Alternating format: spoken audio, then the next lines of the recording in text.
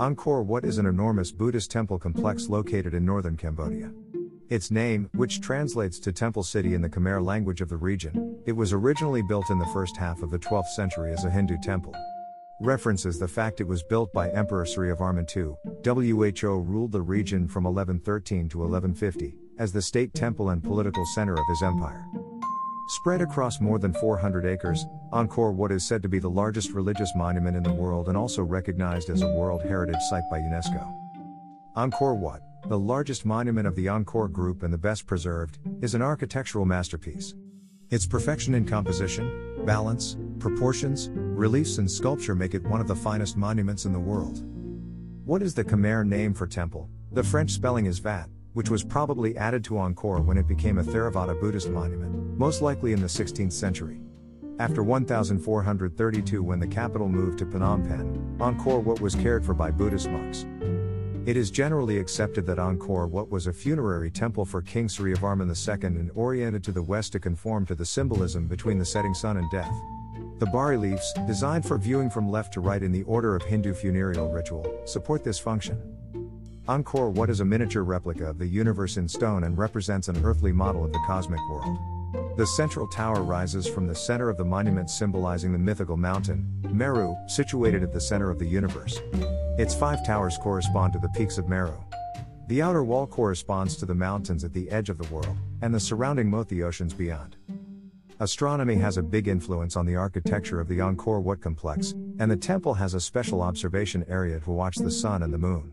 The axis of the outer wall around the complex is exactly equal to the solar years and days, while its circumference is equal to the lunar years and days.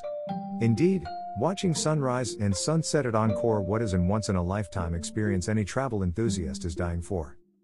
Unlike any contemporary temples, the main entrance of Angkor Wat is to the west with a long path leading to the entrance marking by guardian lions. The entrance to the east of the temple is narrower and more modest. Thanks to the odd location, the temple faces sunsets and, hence, is adorned by the evening sun, making Angkor Wat more attractive at twilight. The world-famous complex Angkor Wat is surrounded by a moat and an exterior wall, covering a rectangular area of 200 hectares, 500 acres, and the moat sandstone causeway alone was 250 meters in length, which makes it the largest religious monument ever constructed. To create the moat around the temple solely, 1.5 million cubic meters, 53 million cubic feet, of sands and silted were moved.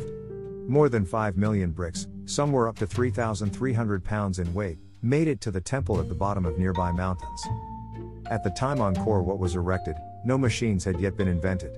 The strength of more than 1,000 elephants and the muscle of 300,000 laborers were the only factors contributing to the completion of the temple complex.